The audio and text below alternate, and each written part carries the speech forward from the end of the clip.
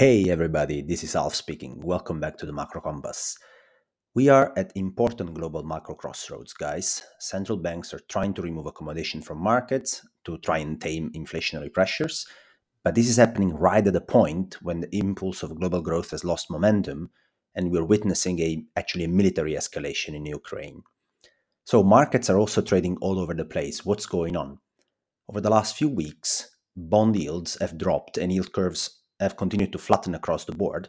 But the most important and interesting moves in fixed income are visible once you decompose nominal yields into inflation break-evens and real yields and focus on forward-looking metrics and probability distributions rather than one outcome only. The decomposition is pretty impressive, for instance, if you look at 10-year European rates. Over the last 2 weeks, 10-year European swap rates have moved down by 20 basis points.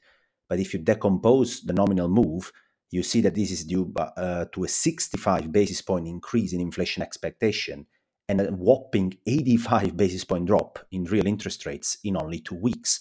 Those numbers are very large. And so there are good, bad, and ugly news for central banks and markets. The good news for central banks is that when you decompose the bond market moves, you realize that long-term inflation expectations have not become unanchored on the upside yet. Five-year forward inflation expectations in America are still around about 2.5%, for instance. The bad news is that the average inflation expectation now stands at 3% for the next 5 years in the US. And if you look at the probability distribution, it has become leptokurtic, so it has a fat tail, especially the right tail is becoming pretty fat.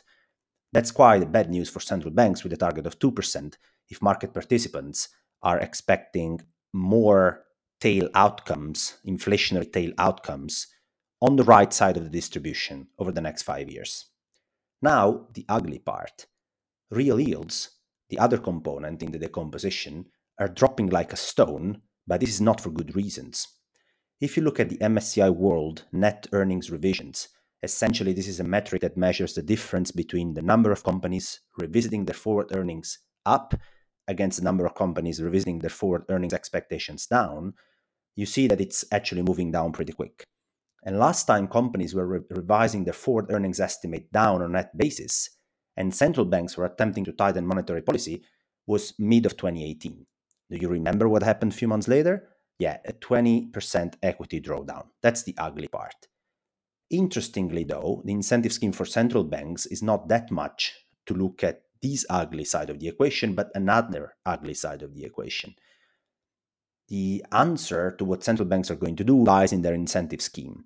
At this juncture, I argue that if you're a central bank, you want to manage the worst tail risk for yourself, which interestingly is not an equity market drawdown, but it's rather a loss in credibility while fighting inflation. So you want to avoid that long-term inflation expectation become unanchored on the upside. So if you face such an environment, the obvious thing to do here is hike to at least neutral rates in an assertive manner, and that's the path of least resistance.